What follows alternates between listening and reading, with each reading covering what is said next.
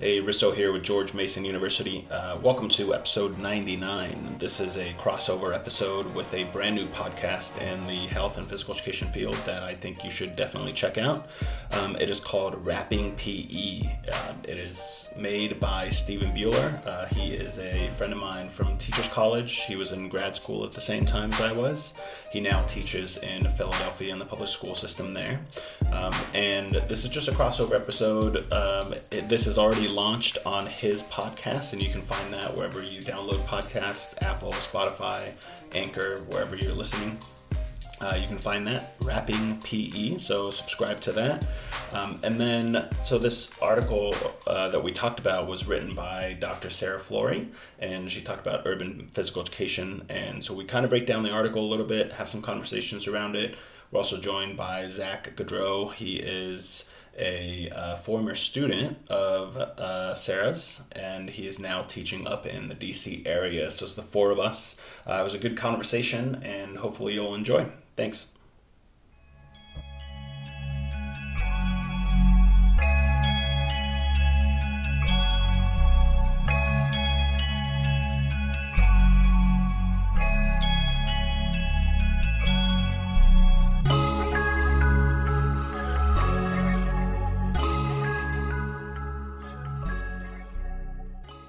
Welcome to Rappin' PE. I'm your host, Stephen Buller, aka Beard Drip Buller, as my Twitter and Instagram handles suggest. This is the place where we explore precarity, pedagogy, and physical education. This podcast is dedicated to physical educators of the future, past, and present.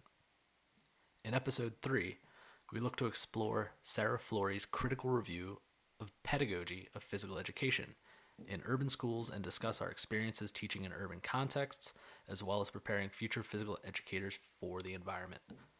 We ended the podcast a little early to accommodate our guest schedule, and we all look forward to continuing this topic on separate podcasts in the future to have a more focused conversation. I felt like this was the perfect opening podcast for Rapping PE, and it really showcased the complexities and difficulties of teaching in specific urban environments. Here we go.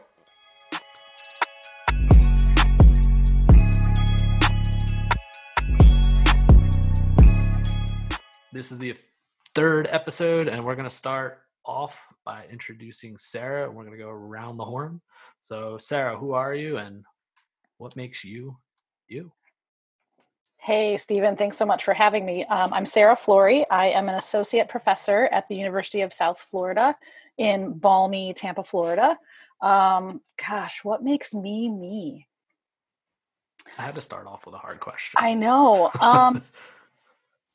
I've been told by several people that I'm real and like a little bit frank. Like I don't pretend to be this like uppity scholar, very professional. Oh, you must do things this way. I'm like, no, like just be realistic. Just be a real person. That's exhausting to be two different people. So, my doctoral advisor once told me, no one wants to hire a clown, Sarah. But I like to laugh and I like to make my students laugh. That's probably why I do well with the older ones.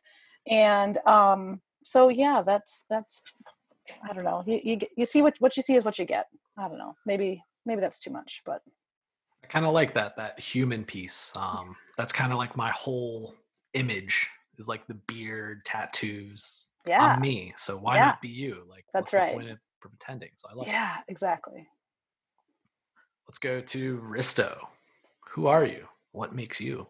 All right. You. I'm going to go off my Twitter profile. Researcher in physical education and after-school programs, traveler, retired bartender, grappler, and host of the HPE podcast. And I work as a assistant professor at George Mason University in health and physical education. That makes me me. It's pretty much there. That is the perfect Risto response that I was waiting for. So thank you for. And Sarah helped me make my Twitter profile. So she helped me write that in Edinburgh in Scotland. Mm-hmm. So at a cafe. Mm-hmm. It's true. That's a good. True statement. Some good facts and like history right there to go with. All right, Zach. Who are you? What makes you you? Well, I'm Zach Gaudreau. I'm a first-year teacher, finishing up my first year working in Anacostia, Washington, D.C. at Neville Thomas Elementary School. I'm also the director of the Tiger Wrestling Club, and that's pretty much it. I've first-year teaching, but I've got my sights set on academia, getting my doctorate, and hoping to do the big macro changes that we need and hoping to contribute to everything that I can along the way. Awesome. Good to hear. Here we go. It's for some silly ones. Make it easy. Which is better, dogs or cats? Dogs, hands down. That's true. They're happy to see you. Dogs. 2 hands down. Dogs. Let's see. Yeah. Okay. Dogs are better. Yeah. It's just I think fact. I think we have 4 paws down for dogs. Absolutely. Dogs are. I have a dog and a cat, I love the paws down. but the cat took a lot longer to like me and not want to kill me in my sleep than the dog. So that's why I'm going with that. It kind of Will scared you me. share publicly the name of your dog? Of course I will. My dog's name is Kenny Loggins.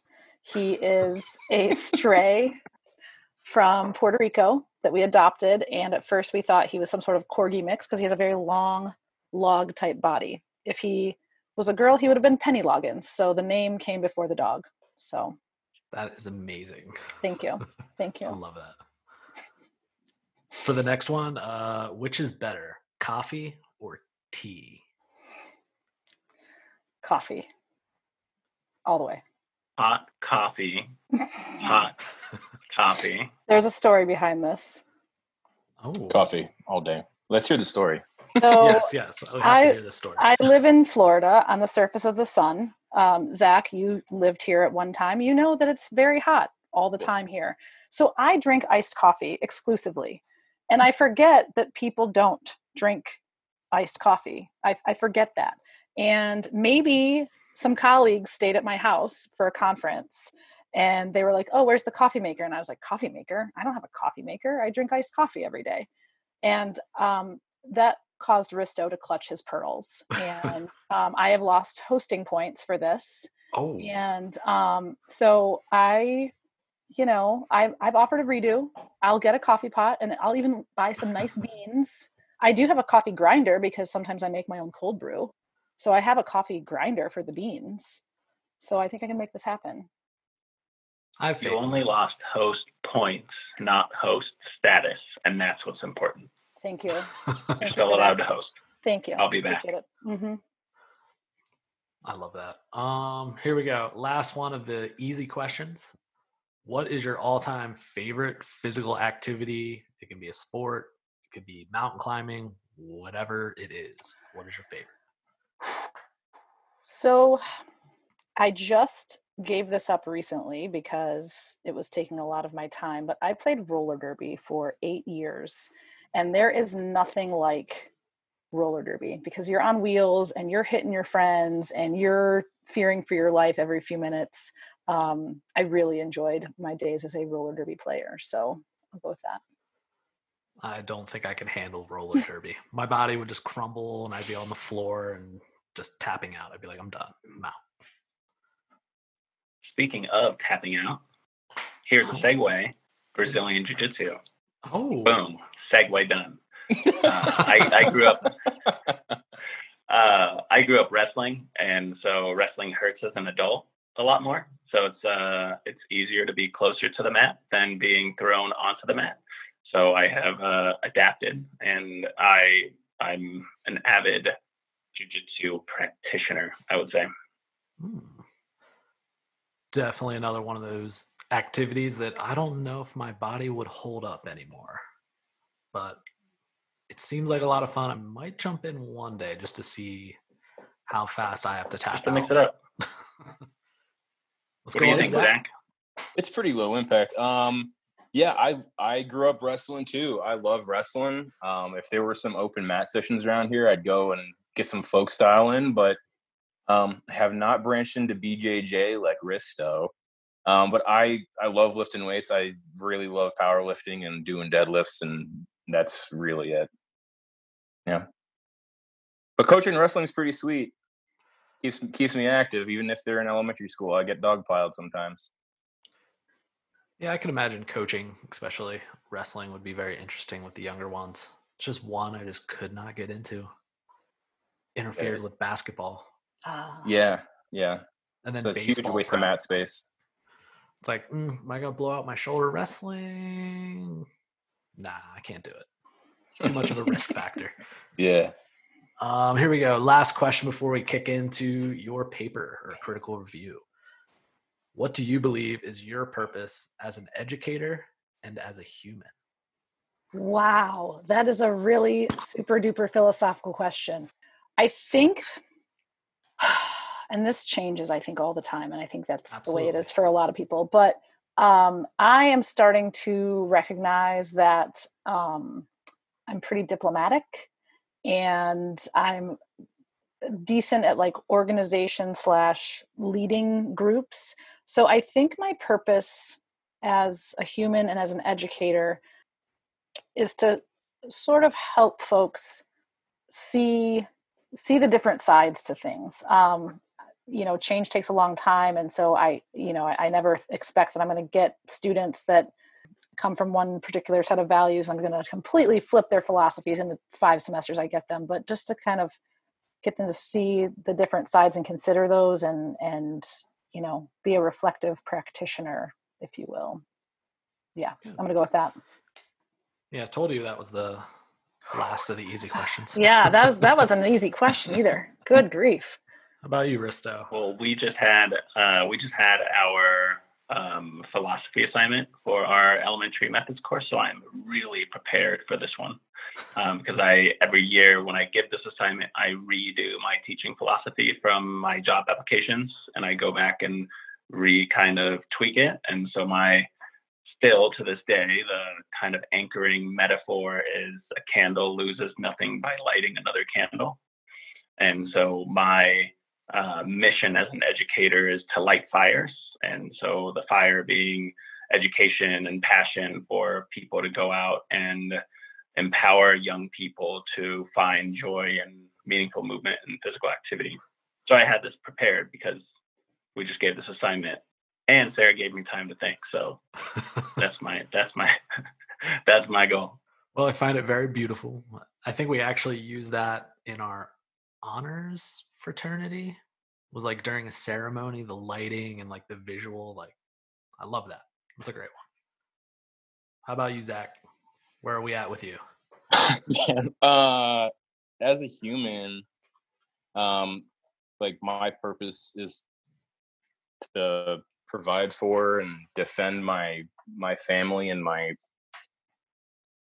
my kin, I guess, and pursue self-actualization, which sort of ties into being an educator. And I think that's what I'm supposed to do, is be an educator. And that's the purpose of that is different depending on the context. Like right now, it's trying to find the best practice and be as culturally relevant as I possibly can for my students now. But then it's also trying to improve the teaching opportunities for the other teachers in my school. And then, when I grow up in academia, it's to improve the opportunities for PE, and just to improve PE in general and really teach lifelong fitness skills. And so purpose as an educator is just going to be different depending on where my mindset's at. Yeah. Kind of one of those things I thought about, as Sarah mentioned, it does change. Like I'm currently in the process of changing mine completely. Like I have this whole like idea of like philosophy that it's like a tree, like the way that it grows, how the earth impacts, and like in a forest, is like a tree stronger in a forest or outside of a forest. So I think for me, most of it's like connections and how we interact. As Risto said, you're not going to ruin your fire if you spread it from person to person, or light a candle. Yeah. But let's get on to the big stuff, I guess. So let's cover your paper, Pedagogy of PE in Urban Schools, a Critical Review. One quote that kind of like stood out to me and brought up imagery of another book that I read. The quote goes, "Urban students in schools were portrayed negatively in research as unmotivated, unwilling to learn, and with uninvolved, uninterested parents.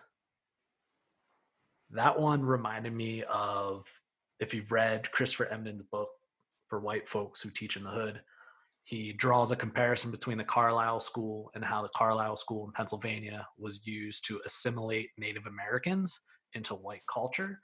Mhm. And my question is to the group, how do we move away from forcing assimilation to create environments focused on actual education and not changing people to be what society sort of wants them to be? Whew. I thought you were going to throw us some softballs here, Stephen. I was promised softballs. I'm kidding. I can make it a softball. No. No, those are great questions. I think Christopher Emdin is brilliant. I saw him probably 3 or 4 years ago at an AERA convention, and I was like, oh my gosh, this dude is the coolest person I've ever listened to in my entire life. So I have not read his book, but it's on my summer reading list. It's hard to, how do we get away from that when everything that you read about schools, it's steeped so deeply in like white middle class values. And that's why you see, differences in rates of discipline and the differences in rates of graduation and all that are so vast between white and black students. There's a ton of research about the achievement gap, and that's actually not really a thing. It's it's because, again, so much is steeped in white middle class values that I think one of the ways that we kind of get away from that is that we start helping our pre-service teachers understand and really critically look at, what this was all about. And when education, was first introduced, and why it works for certain people and why it doesn't work for other people. And just being able to recognize that, I think sometimes can help folks be like, oh, maybe I can change, a few things here and there and make this a better experience for other students. So I guess I'll start with that. And I feel that, Stephen, we emailed back and forth about this, and you brought up earlier about this line of, are these the canaries in the coal mines? And it made me think back to Kathy Ennis's RQES article in 1999 that talked about responding to disengaged students. And the question is, that's 1999, it's 2020. And so have we responded to those disengaged students? And I would say no, not in a wide scope. And there are tons of schools that this doesn't get addressed. And I think part of it is an issue in teacher education as well. I think that, if you look at culturally responsive pedagogy, you're sure to get it if you go to USF. You're sure to get it if you go to Ohio University and study with Jenna Walton-Fassett, or to Ohio State with Sue Sutherland, and these people who are really passionate about this and they do research on it. But I'm not going to call out any names, but just pick up a random list of PEAT programs and pick one randomly that is somewhere that doesn't have a researcher that's interested in this topic. Does it get covered? No. And as we noticed with, if you look at 538 or whatever PEAT programs in the US, only, 20 of them are actively pushing out the research in this topic area. So where it's just not consistent across the board. And I don't know how to make it consistent, but it's easier pointing out problems than creating solutions, right? So I'm pointing out problems instead. Yeah, even going back to where I graduated from, we had some great professors, but it did push white middle-class American ideals. That's what it was. It was, you did these sports, you did these activities. There was no actual engagement or critical theory on anything. It was just glorified college level phys ed I had in high school. Oh, you can do this? Cool. Oh, you can teach? Cool. Move on. Some of them were great and did some great stuff in the field, but it was just for that context. And considering we were so close to Philadelphia, so close to Chester, who both have very different dynamics, and that's where the jobs were, they didn't prep anybody for any of that. Yeah. Which is scary to think about. So what do you have to contribute, Zach? Like, what's your thought? Yeah. So, Risto mentioned, I did my PE training at USF with Dr. Flory, and we got to do all these things. And now that I've been really, really reading her research and reading the research of other people, it's so much about, like, relationship building is important in education all around, but especially in urban education. And to really create what ultimately is described as culturally sustainable physical education, we need to build these relationships better, and just better, and have more opportunities to do that. I think a big part is going through some school change. And just a quick example is, one thing that's noted in one of Dr. Flory's papers is one lesson a week. And like, what am I supposed to do with relationship building is the most important in this context. There's only so much that I can do here. And I think it comes down to some school reform. But I think as far as teacher education, like, if urban schools are the fastest growing school demographic, then why aren't we teaching more of it? And if two colleges are really getting into preparing PE teachers for an urban context, it just seems like they're, like, even at a university level, like, less of the white Eurocentric way and more how to code switch and how to grow relationships around trauma theory and all these other things. The forced assimilation and the critical review was incredible. And like the last paragraph really struck me, and I didn't even think about forced assimilation until I concluded with that. And I was like, I caught myself doing that, and the only way I could think to prevent that is to prepare teachers for that. Teaching in a white suburb should be like a secondary thing. That's super easy. Everything I've read where the research are anecdotal has been anyone can jump in there and teach. It takes more skill to teach in an urban environment. So we need to focus more on preparing teachers for an urban environment. And then we can like be like, oh yeah, and this is the white suburb way, and like you'll be fine if you just apply these relationship building tactics. But that's, I could ramble on and on, as I have. The girlfriend's heard me. I mean, that's kind of the purpose of this podcast, is to have those conversations. One word that I love that you use was like code switching. Mm-hmm. I think that is an important skill that we completely neglect, and we don't teach educators how to code switch or how to assimilate or how to make those adjustments in those environments. That was all learned on my end. I had to figure out, like, what's this school culture? How do I get into it? Because it's not me. It shouldn't be me delivering my culture. It should be me learning your culture, me assimilating, not us assimilating you. So like, right. What are some ways that you think teachers should learn how to assimilate into the culture instead of being the assimilators? Does that make sense? Yeah. Yeah. Wow, that's a good one. I'm going to jump in here and just sort of, Zach, you're making me sound so much cooler than I think I am, and I appreciate you for that. So in our program, I purposely take my methods students I teach the secondary level methods, and so I purposely take the students out to an urban school.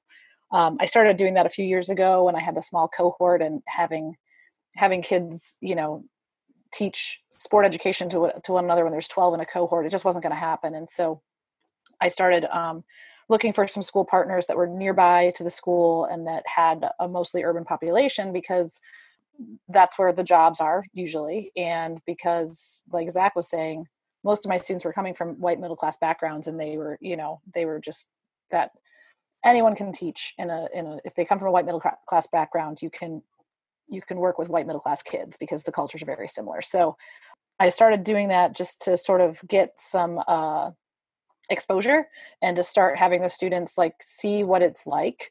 And different cohorts have had different reactions and successes, I suppose. And I have tried to model some teaching in the schools so that, I'm not just giving lip service, but I'm actually in there teaching. And that's difficult because, I'm an older lady now and I don't look cool compared to like the, my young, students that are like closer to the ages of the students. So my cool points have definitely dropped. I'm sure that's not even what they say anymore. I'm sure Rista would have like the latest slang on that. It's your drip. Yeah, The your drip. quality no drip. I do know about the drip. Yeah. Oh, yeah, I've got none. But I just, having the students get some experience, and I feel like, I'll be very honest, like I don't feel like I'm doing enough with the students because like they don't even read my research. We have 5 very short semesters to cram a lot of material in. And so it's about, learning about the different curricular models and getting some experience and sort of just starting to open their eyes to what the possibilities are and to, shut down deficit perspectives and white savior perspectives. Like that's like the baseline that I want to achieve in those short few semesters, because I think that's, like I had mentioned before, change takes time and you have to do a lot of critical reflection. And sometimes I don't know how much of that can be accomplished in one semester. And so I try to kind of build it in throughout the entire program. And now I've rambled so much, I don't remember the original question.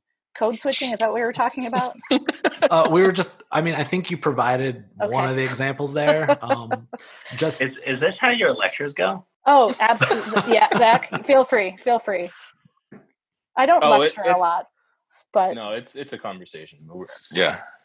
Mm-hmm. So I guess I was trying to get at is like, what are ways that you can teach teachers to take part in the process of assimilation into their school culture, or not even the school culture, but their students' culture? Yeah. So well, and we definitely. Oh, sorry. I was just going to say, you mentioned deficit. Mm-hmm. So on the opposite end, I just drew a blank in my brain. It's all good. It's all good. Asset perspective, right? Oh, additive perspective. Yes. Yeah, this is offline conversation here. No, I'd like to jump in if I may. I think first of all, whatever I say on this podcast should be, interpreted through a white Finnish guy who's middle-aged and in, and a peri-urban environment, which is what my friend said we live in, which is just outside of DC, not in DC, but it's peri-urban, it's not suburban. So a peri-urban white male who, you talked about Eurocentric values, like that's how I grew up.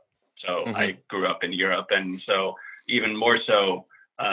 But when I first started teaching, I taught in Central Harlem, just like a few blocks up from Teachers College, and I had a very eye-opening experience when I taught at that elementary school for 4 years. And in my last year, I started doing my dissertation data collection, and I went up and I took the Metro North up to Scarsdale and these way more affluent areas. And I walked into an elementary school, and I was just like, my jaw dropped, because the teacher just said, "Okay, boys and girls, line up in 5 lines and sit down and hold the basketball. And when I say go, you do this." I'm like, oh, it's just like paradise. They just do anything you say, and it's like everything works perfectly. And I'm like, I could teach here, like easy. And during that 4 years, I struggled a lot teaching in that urban school. And even in the first year, I called my mentor on my walk back to TC class, and I called her and I'm like, I don't think I can do this.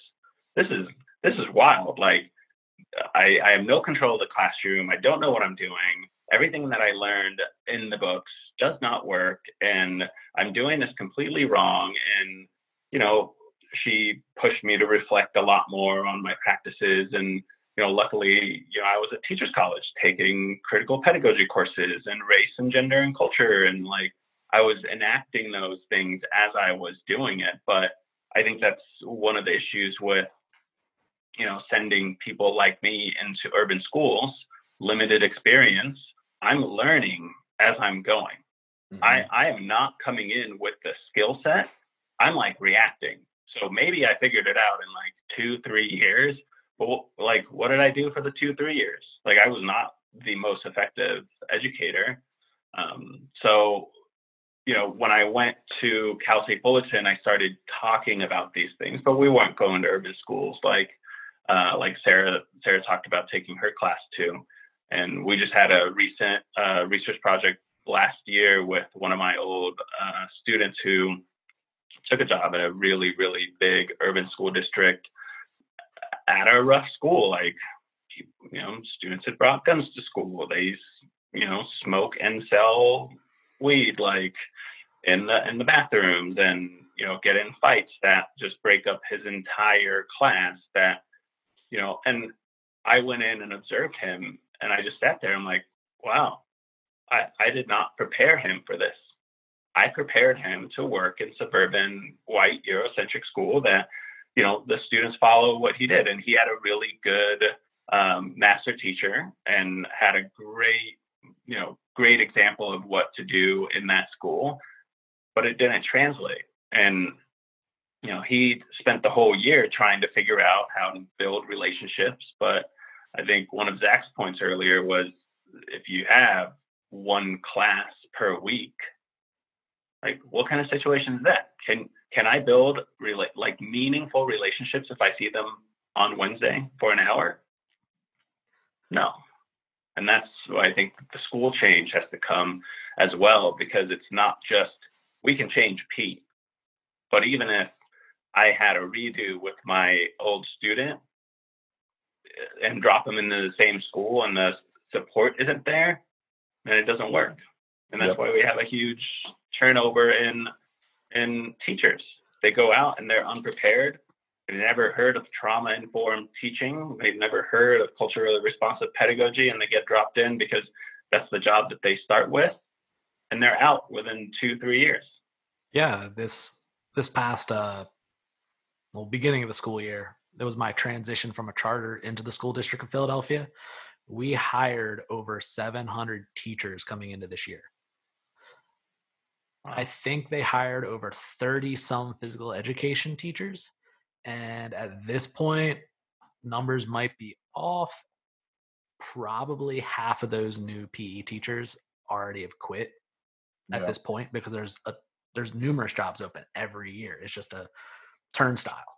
And I think definitely you played into that idea, Risto, that a lot of people aren't prepared for this. So when they go in, it's like that immense culture shock, and they don't understand that it's this long process, like Zach mentioned, about how are you going to build those relationships, that you're probably not going to be teaching much at all your first year. And I think that's a hard reality for many people to face, because they feel like that's an immense failure on themselves.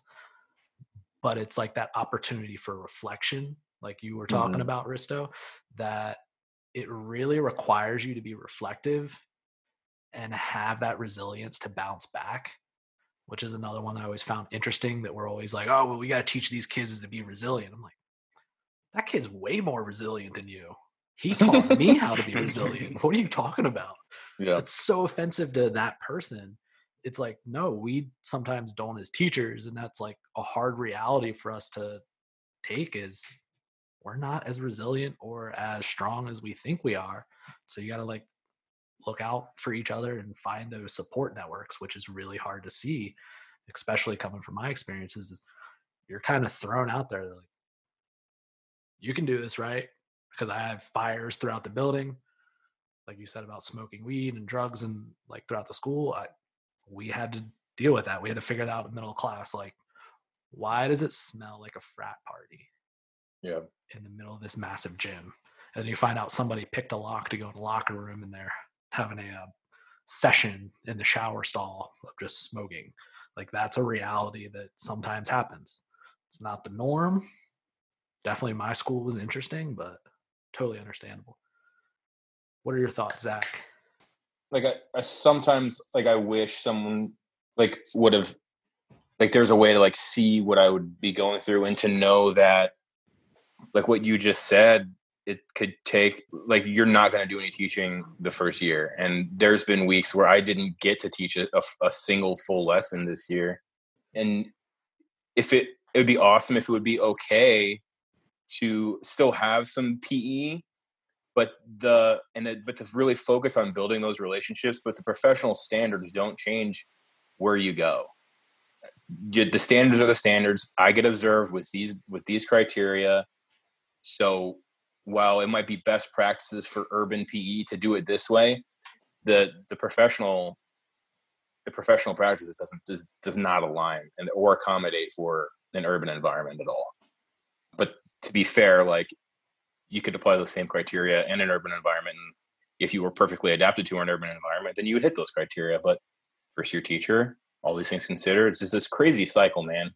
It's an absolutely crazy cycle of not being prepared when you get into urban PE and figuring it out. And that's where I am right now, is getting into research and figuring it out for next year.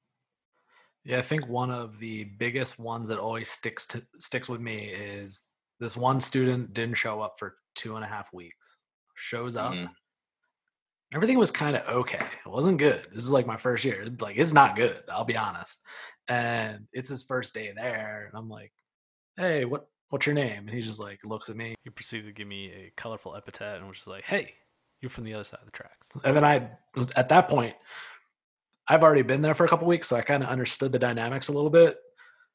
And in some environments, like, that's a no-go. Don't step into a student's face and like have that confrontation. But it literally had to be a confrontation. Is that I don't care where I'm from, but we're here to learn and we're here to do this. If you're not going to do that, fine, whatever. But I'm going to be here tomorrow. I'm going to be here the next day. Yeah. From that moment on, he was like one of my better kids. I mean, he was into a lot of stuff, but sometimes you have those moments that nobody preps you for. You have no idea how to handle it, and you just have to adapt to culturally, like, how it's responded there. Mm-hmm. It may not necessarily be appropriate, but it's so weird from like what I was used to growing up. I feel like, because the students that are graduating right now are now starting to like apply for jobs and things like that. And so I keep telling them, like, listen, your first year it's going to be a mess. It doesn't matter where you get a job. Like, you could have, the most idealistic, placement ever, but that first year you're getting used to so many things. You're getting used to a school culture. You're getting used to student culture, your coworkers, how your principal operates, like the community you're in now. There's so many things that you're adjusting to in that first year, and those can change, quickly. And I think students get a little bit upset that I tell them that at the very end of their program, but I think if I told them at the beginning, I would lose students left and right. And I don't want to sit there and suggest that I know exactly what their situation is going to be like, but we try our very best to get them used to or to reduce that culture shock, like you were talking about. That and we even went into a school this semester, and I have a much smaller cohort this time around, and so we only went once a week, and I could tell that it was going to be a harder sell to get the students to sort of buy into who we are, because when you get that revolving door of teachers, that has an impact on students. There's not an instant trust with teachers if they're constantly leaving. So so many like little things that you try to like sneak that into your class topics, and some folks hear it and others don't, because they're sending a text message or on the TikTok or whatever they're on now. It'll change by next week, but yeah, it's hard to get, like, I don't know that there's a way to fully prepare students or pre-service teachers to be ready for an urban environment without just being in that context for a while. The classic trial by fire. You just got to do it, and then whatever becomes what you become. Yeah, and I think it is right that you have to be exposed to that environment to be there. But I also feel really, strongly for those teachers that go in for that first year and they don't quit. They don't quit mid-year, because there's a ton of teachers that are just like, I don't need this. Like they get a degree and they're just like, you know what, I made a mistake, I'm going to go do something else. Or my mom or dad or brother or sister or whatever has a construction company, and I can just go work for there, and they just kind of bounce mid-year. But, for those educators that stay that first year and have that really big sit down and go, am I failing? And I don't remember what paper I read in college and in grad school that said this, but it was like staying meant, misery, but leaving meant failure. Leaving meant like you're leaving all these students because you see that the teachers who have a really big impact are those who stay, who are staples to that school, who learn how to work in that system. But then if you leave, you're like a failure. And I think that that's a really tough scenario for first year teachers. And I know, the student that I worked with, he battled with that. He went through a lot more than, and there'll be a paper or two coming out on this. So I'm not spoiling that story because it was really good. I'll be sure to check. But, he eventually, exactly. Yeah. He eventually he was going to take another job, and like, for better or for worse, like, he is much happier day to day in his new job, and he gets to teach, and he gets to do all of the things that he was trained to do. And it's not a struggle every day going to work. And so you think about that in an early career teacher, first year, second year, third year, you're in your 20s or whatever, however old you are when you start teaching. But like, what's your happiness level? And it sucks to even like bring it up like that, but are you going to be miserable for 5 years to teach in this school that doesn't support you and has, these expectations that you can't meet, and there's no discipline in the school? So it's just like all over the place when you walk in there, and then you leave and you're just like, you need to have a 6-pack of beer right as soon as you get home, because it's like, you can't handle it, And I think that's really tough. And that's, our colleague Kevin Richards would talk about this in teacher socialization. So I'm just like going to bring it in here, but we have to teach that burnout cycle too in our program. And I think Sarah was right. Don't teach it right away. Let's light the passion for the educator to stick around the program and learn. But towards the end, like, let's expose them to what the reality is. You might burn out. Here are the ways to combat that. Absolutely. I love that perspective, trying to give teachers kind of like how not to get burnt out by doing this, and this. Like, we all need it. I know for me, my cycle changed drastically from each year. I know my first year teaching, my burnout cycle was like once a week. I felt burnt out.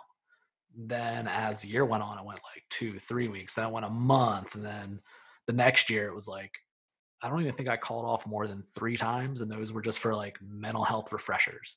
And then like the year after that, I didn't use any time off until the end of the year when there was nobody in the building. Like, it's just something that you kind of like working your muscles out when you go out to the gym. It's like, the more work you put in, the longer you can last. But I understand it's just not this right environment for everybody. Interesting. Was that when you saw those improvements, was that you, like, solely you being reflective and applying things, or did you have some support from like your team or your administration?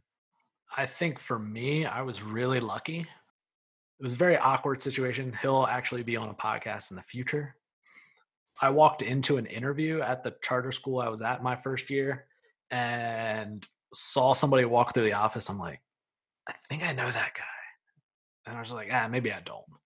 Walk in, interview starts, sit down, and they introduce each other to me. And I'm just like, oh, we were in college together. So it was like a perfect environment to like walk into, where I had a vice principal that A, was very motivated to make change in the school.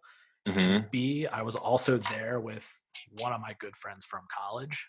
And as soon as we got there, we were able to start making changes and implement some of the stuff that I learned at Teachers College. That's amazing. So it was just a very lucky situation, but I don't want to say we didn't put in work, because we constantly failed for month after month. We had some great, phenomenal lessons, But I also had the principal, like the vice principal, who was like my direct supervisor, cuss me out because he's like, that was horrible. Like, what were you doing?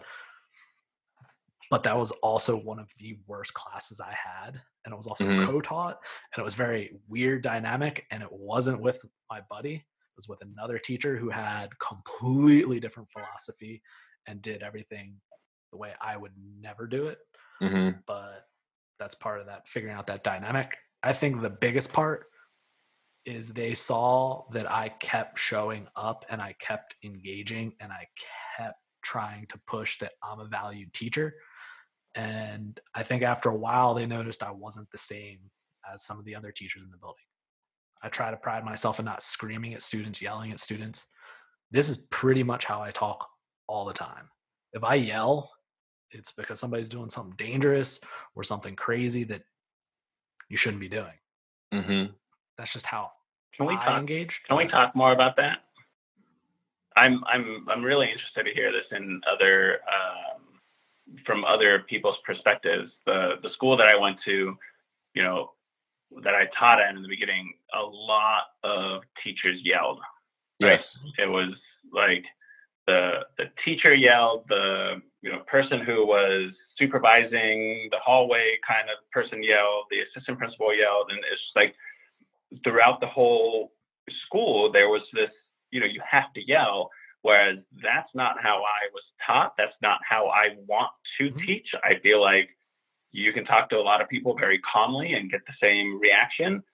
But I think because I was one of the only people who taught like that, I got stepped all over. And 100%. Granted, there are probably tons of other things that I was doing wrong, but I looked at that and I was like, I got their attention when I yelled. And when I did, I got them to sit down and be quiet and look. And I would always say, like, did you notice what you just did? You just sat down and did what I asked you to do because I yelled. Do you like getting yelled at? Like, I just don't understand this, because I hate when people yell at me and force me to do things. When I ask you to do things, I feel like that's way more civil. And so it was hard to create that culture in that classroom with the minimal amount of times that I saw them every single week too, right, to then just like go out and then it all kind of change. I think I was I don't lucky. know if you've experienced similar things. Definitely there are some classes that would do that, but I think in general it was just like my persona and how I just didn't get bothered. Every time I walked around, like seeing other teachers in the building, they were visibly frustrated. And let's be honest, as a white male, it's pretty easy to see if I'm upset or frustrated. So they're just going to keep doing it. Why you turn so pink? Exactly. There'll be like funny comments and then it'll be like banter back and forth. But I think one of my benefits was I learned that in Philadelphia, there's a culture of bidding. So it was like way to make jokes at each other. So once you kind of establish that you're there for them and you can actually use your relationship and your social capital, they enjoy that. They kind of don't see you much as that authoritarian figure, which kind of worked for me. I don't think that always works for everybody, but it turned into more of the relationship guiding everything. So I didn't have to like scream. It would just be like, hey, we know I'm respecting you right now, but you're disrespecting me, and respecting the neighborhood is a big thing. Respects would lead to street beefs and then shootings. And like I've had, I think my first year, like 13 kids shot and like involved in shootings just the first year. So respect was like a huge one. So if you called somebody out and said they were being disrespectful and could identify it, 9 times out of 10, it would just an instant change depending on who you were. Some people in the building, if they did that, it just wouldn't work because they never took the time to establish that relationship.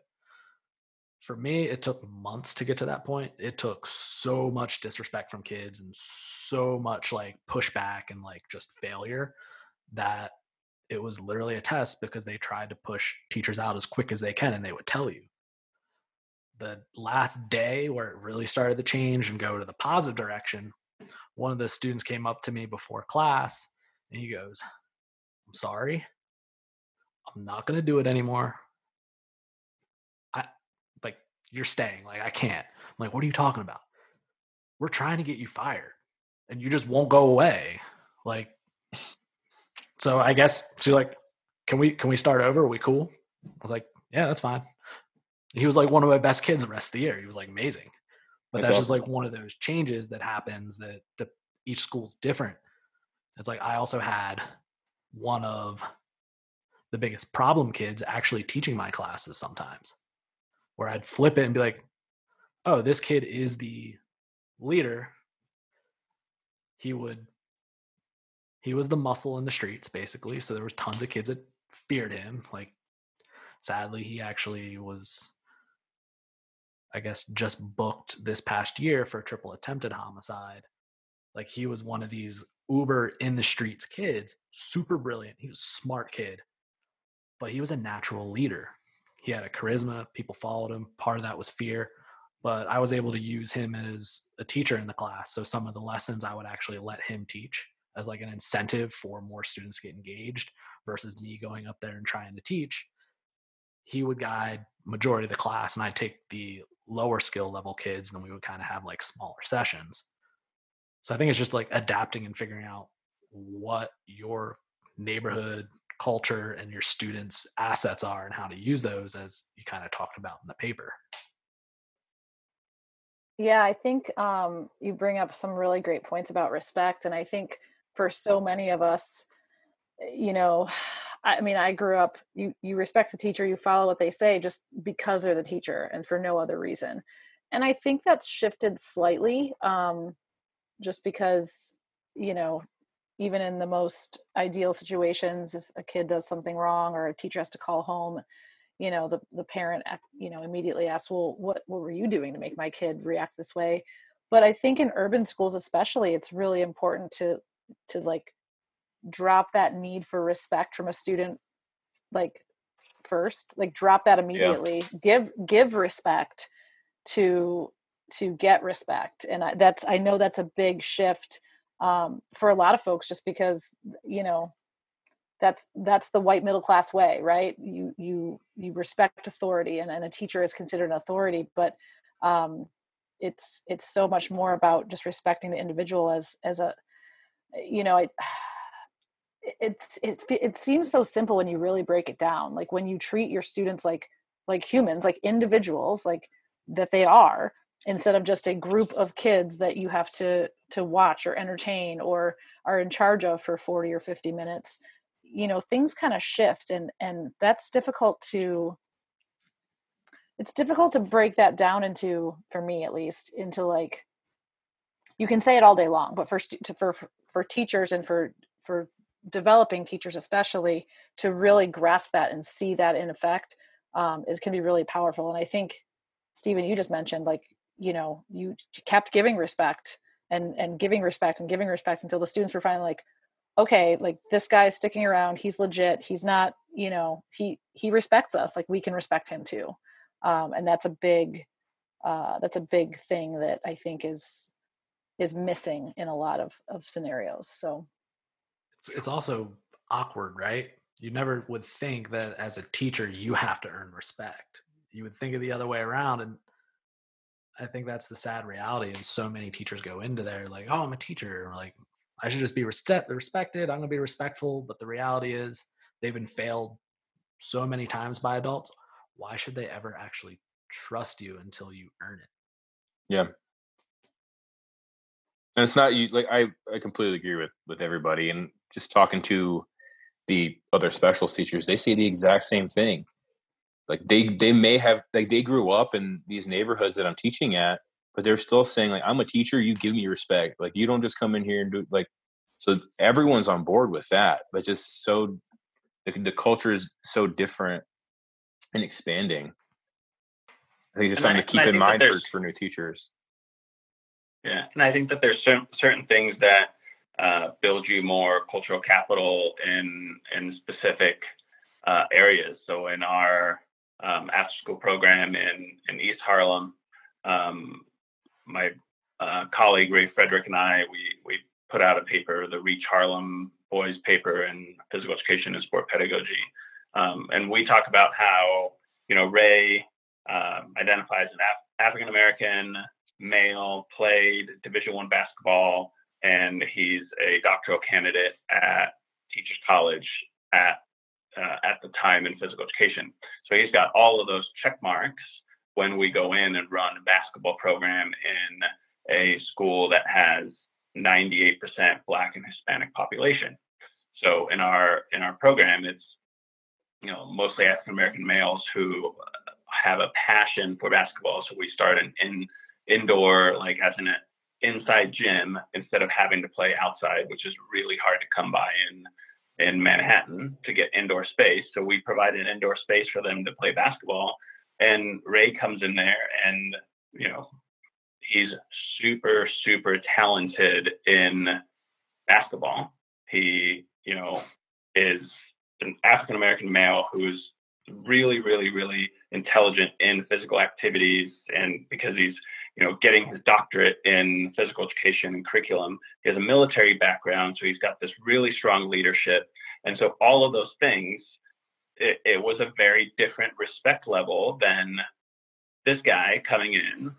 I wore a Columbia polo shirt and, had my hair spiked up, and I'm like this white kid from California who's like walking into the gym, and they shared less with me. They respected me less. They listened to me, but it was just kind of like, and I'm not good at basketball. So like, I spent that whole time, during basketball season wrestling, so I didn't build that skill. So I came in with less cultural capital, less, social capital, because I, didn't know basketball, which had almost a monetary value in that community. If you were good at basketball, you were really cool. And so it took me a really long time to build that. But, probably like 9 months in, they're like, man, this guy's not going anywhere. And so when I actually sat down at the end of the year with the qualitative interviews, they opened up and they didn't hold back anything. They were asking for advice, and but it took me a way longer time than what took for Ray to get the same experience, because I was lacking, and I was also lacking in knowledge. And so I think those are programs that have taught me a lot. Absolutely. It's interesting how in the critical review, we mentioned how a lot of times teachers and researchers will look at the students as having a deficit, but the reality is the teacher actually has a deficit. And that's something that we just don't really address, as it's kind of like, oh, well, they'll figure it out, or they should have that skill. They have the degrees. But even with like the degrees, the knowledge and all of that, if you're missing the certain pieces, like you suggested with the social capital, or just like the ability to kind of blend in or assimilate, it can be very complicated. I kind of want to like get ready to wrap this up. So one of the phrases that I really enjoyed, we're going to dive into as like the last one before we wrap it up. Students enter classrooms with their own agency. They are experts in their own lives, knowledgeable about their own experiences and communities. What are some tangible ways for current and future physical educators to begin exploring an additive perspective? Awesome question. Ways that we can, like tangible ways for developing teachers to rephrase that question one more time for me. So basically, what are some quick and easy ways for teachers to start exploring additive perspective? So like, what's your advice for them? Like, what should they be doing? I think coming into a classroom or a gym with their ears open for more than just, who likes who and who's picking on who, listen to the things that kids are talking about. What are the teams that they follow? What are the video games they play? Who, what are the dances that they're, that you're trying to get them to sit down and stop doing that dance for 2 seconds so I can explain these directions, Obviously, Bristow gave us an example of the floss earlier. Excellent example, by the way. Listen to those things so that those can be like conversation starters. You can listen for that stuff and then ask kids about it without prying into their lives and thinking that, you know, you have to know everything about them, but, and just using really neutral terms, you know, not every kid lives with a mom and a dad. Some kids are living with, and that, I mean, that goes anywhere anymore, but you know, you might have kids living with grandparents or older siblings or things like that.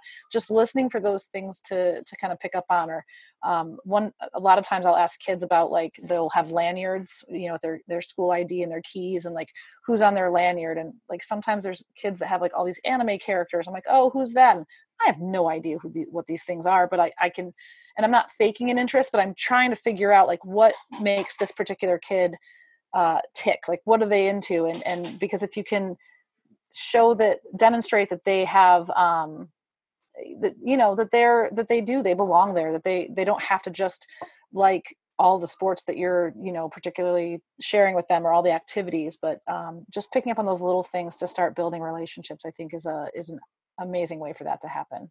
So, yeah, I'll kind of reinforce what Sarah was saying as well, and, you know, add to if you're looking at what can you do right now, I think people who are listening to this podcast are already doing one good thing. They're exploring different opinions. They're listening to different people think about what's happening. You know, if you're listening to a physical education podcast, period, you're interested in how to make yourself a better teacher. You know, some of the things that I think sometimes get forgotten in once teachers leave teacher education programs is reflecting. Like, there is a reason why in pre-service teacher programs we talk about, you know, we give you these reflections that to some people seem like busy work. Like, oh, why do I have to do a reflection on my teaching? Oh, like this is so boring, or like this is such busy work. It's like, no, like that is a basis of good teaching, is to be a reflective teacher. And if you're not journaling and what you're doing every single day or weekly or monthly, and you're not reflecting on your practice, you're not videotaping yourself teaching and figuring out what to do. Like, I think the big connection is we don't want you to come to a teacher education program to check boxes and learn how to turn in assignments. We're trying to build you to become a reflective teacher, and we're teaching you systematic observation so you can actually look at what you're doing wrong as a teacher and change. And, you know, the other things I would add that are immediate things that you can do is read more. But ResearchGate there's a ton of articles on there for free. If you ever need an article that you can't find, email the author and say, hey, I'd like to read your article. They're going to send it to you, right? Don't feel weird about, you know, and I'm, you know, I was going to say, don't feel bad about paying $40. You should always feel bad about paying $40 for any of one of my articles. If, you know, if you think about it, like that's how much it costs to get one of my articles to read. Yes. That's why I put preprints up on ResearchGate. It's the same information minus a couple commas and changes. So you're getting the information on there. And, you know, look into pushing yourself as a physical educator, right? So I'm going to give a plug if I'm allowed to. Okay, good. Plug away. You said yes. You know, like, we have our online master's program in physical education. It's 100% online. You can go in and start really getting into this stuff. And if you're curious about it, go study with people who are also curious about it. You know, focus on physical education and a curriculum program that's going to teach you how to be a better teacher, to really use your school as a site for research, right? To make you a better teacher, I think. And the last thing is co-create your curriculum with your students. Talk to them, give them an assessment of what do you like? What do you not like? What is meaningful for you? Talk to them, co-create the curriculum. Like, I just had the physical education, post-primary physical education curriculum podcast on our podcast. And in Ireland, if you go into secondary school, your teacher has to, by the curriculum standards, you have to co-create that curriculum. So you don't know what that student group is going to pick. They vote democratically to pick what they find is interest-based, and they create that curriculum through that. And so, there's a ton of stuff. Carla Ligwetti and Kimberly Oliver's stuff on activist approaches, David Kirk's stuff and activist approaches. And when you look at it, why are you teaching ultimate frisbee in an urban school that those kids are never going to pick up a frisbee ever again? Mm-hmm. If that was because they wanted to learn ultimate frisbee, 100%, I think you should teach it. But if you learned ultimate frisbee in your teacher education program, and then you bring in ultimate frisbee into that school because that's just what you were taught, that's not going to work. So you got to ask the students. Absolutely. I love that idea of democratic choice. Definitely empowering it with that. And that's something I try to add at the end of every year of teaching. What did you like? What didn't you like? How would you like it changed for next year? If you were to teach the program, what would you do? And this year I'm going to start. And even in the middle of the year. Mm-hmm. Yeah, exactly. Start the year with it, or, once you build that relationship, go in and ask, in my teacher education classes, mid-semester, I give them a questionnaire and I say, easy, stop, start, continue. What am I doing that I should stop that hinders your learning? What can I do to help? What am I doing that you want me to continue that helps your learning? And what do you want me to start doing that helps you learn better? And, in the very beginning, there was some brutally honest things that I was doing very wrong. And every single semester, I'm changing, trying to be a better teacher every single semester. But if you're not listening to your students, and it doesn't help the student if you get an end of the year questionnaire, because those students are now on to another class. Correct. So they didn't benefit from it. But if you ask early on and build that relationship through some of those activist approaches, I think those are really, really great ways to do it. By the way, if you're listening and you haven't read Kim Oliver's paper on activist approaches, you should start reading that right after this podcast ends. Zach, do you want to close this out for the session? Yeah, great. No pressure. So, honestly, I can speak right onto what Risto said, and the surveys after these past couple of weeks getting into the research and all these things, I've already decided I'm going to make a survey just to see what my students value, because it's going to be drastically different than what I was trained on and what I grew up with. So I just want to know, and then I'm going to align it with whatever scope and sequence my district has. But for new teachers, whether you're in school or getting into urban, or you're in urban PE, first two things Risto said is reflect and read. And that's what I've been doing, is just reading everything I can and reflecting on that into my situation. And how can you make the changes? What changes can you make? I'm just a single teacher. I'm just a single dude wrapping up his first year teaching. So I can't change a culture, but I can try to influence the things that I can in my school. And I've already developed something I'm going to propose to my administration next week that attenuates a lot of the issues. And that's just based on some research and thinking. Read, think, apply, do that over and over, make a plan, propose it. If I run into a hurdle proposing it, then, I'll be reflective and read and think again. So wish me luck with that.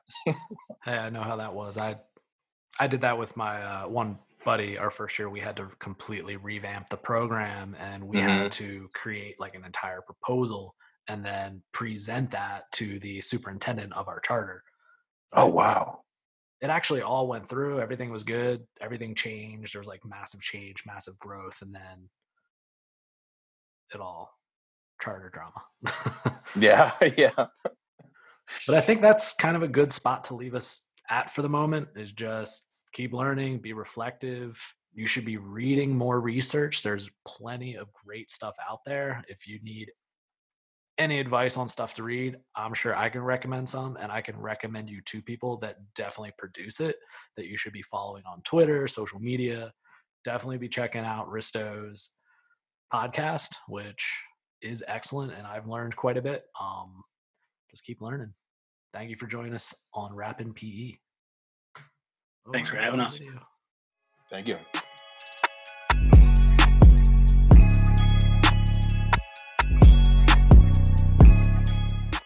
Hey, thank you so much for listening to this podcast. This is the first time doing this.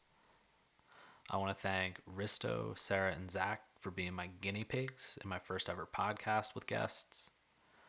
This has been one of those moments where you try and push students to grow, and I'm using this to my advantage to push my own growth and do something risky that I normally wouldn't do, to kind of inspire other educators as well as students to make that push to doing something that may scare you.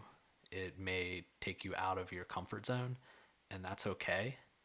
And I hope that this leads to bigger discussions with fellow educators and provides a source of inspiration to be better. After all, I think that's what we are. We're educators, so we have to literally get better. And that's part of the routine. It was awesome having boss guests. I'll admit I was nervous preparing for this the whole way up until recording, until we were on and talking, and then realized how down to earth everybody was. Risto was still Risto that I remember from graduate school. He's the funny guy. Sarah, first time meeting her, she was awesome. She's hilarious. I definitely recommend checking out her work. You should definitely look into her collaboration with Dylan Landy. Together, collaborated and released a special journal for physical education and sport pedagogy. Check out Physical Education and Sport Pedagogy's 2020 release of volume 25, issue number 3. That's titled Equity and Diversity in Health, Physical Activity and Education. There's some powerful work from some awesome people in that journal, and I recommend it as a read. Only 2, maybe 3 articles into it, and they were able to get people together that are pointing out stuff that we need to be paying attention to right now. And you just need to read it. Read. As at the end, read and reflect. That's a huge component of teaching. I'll try and attach some more work of some people you may or may not be familiar with and try to get them on as well to promote that discussion. But thank you for joining us. I hope you enjoyed the show. Check out the resource provided in the description. Please subscribe to our podcast. Once again, #RappingPE is a good way to find us on Twitter. If you have any questions or would like to be a guest on the show, you can email me at rappingpe@gmail.com. On my Twitter, I also have a link where you can book appointments. I have times open throughout the week. Feel free to reach out. Feel free to check out the next episode. Goodbye for now, but until the next time, I would like to wish you peace and love. Take care.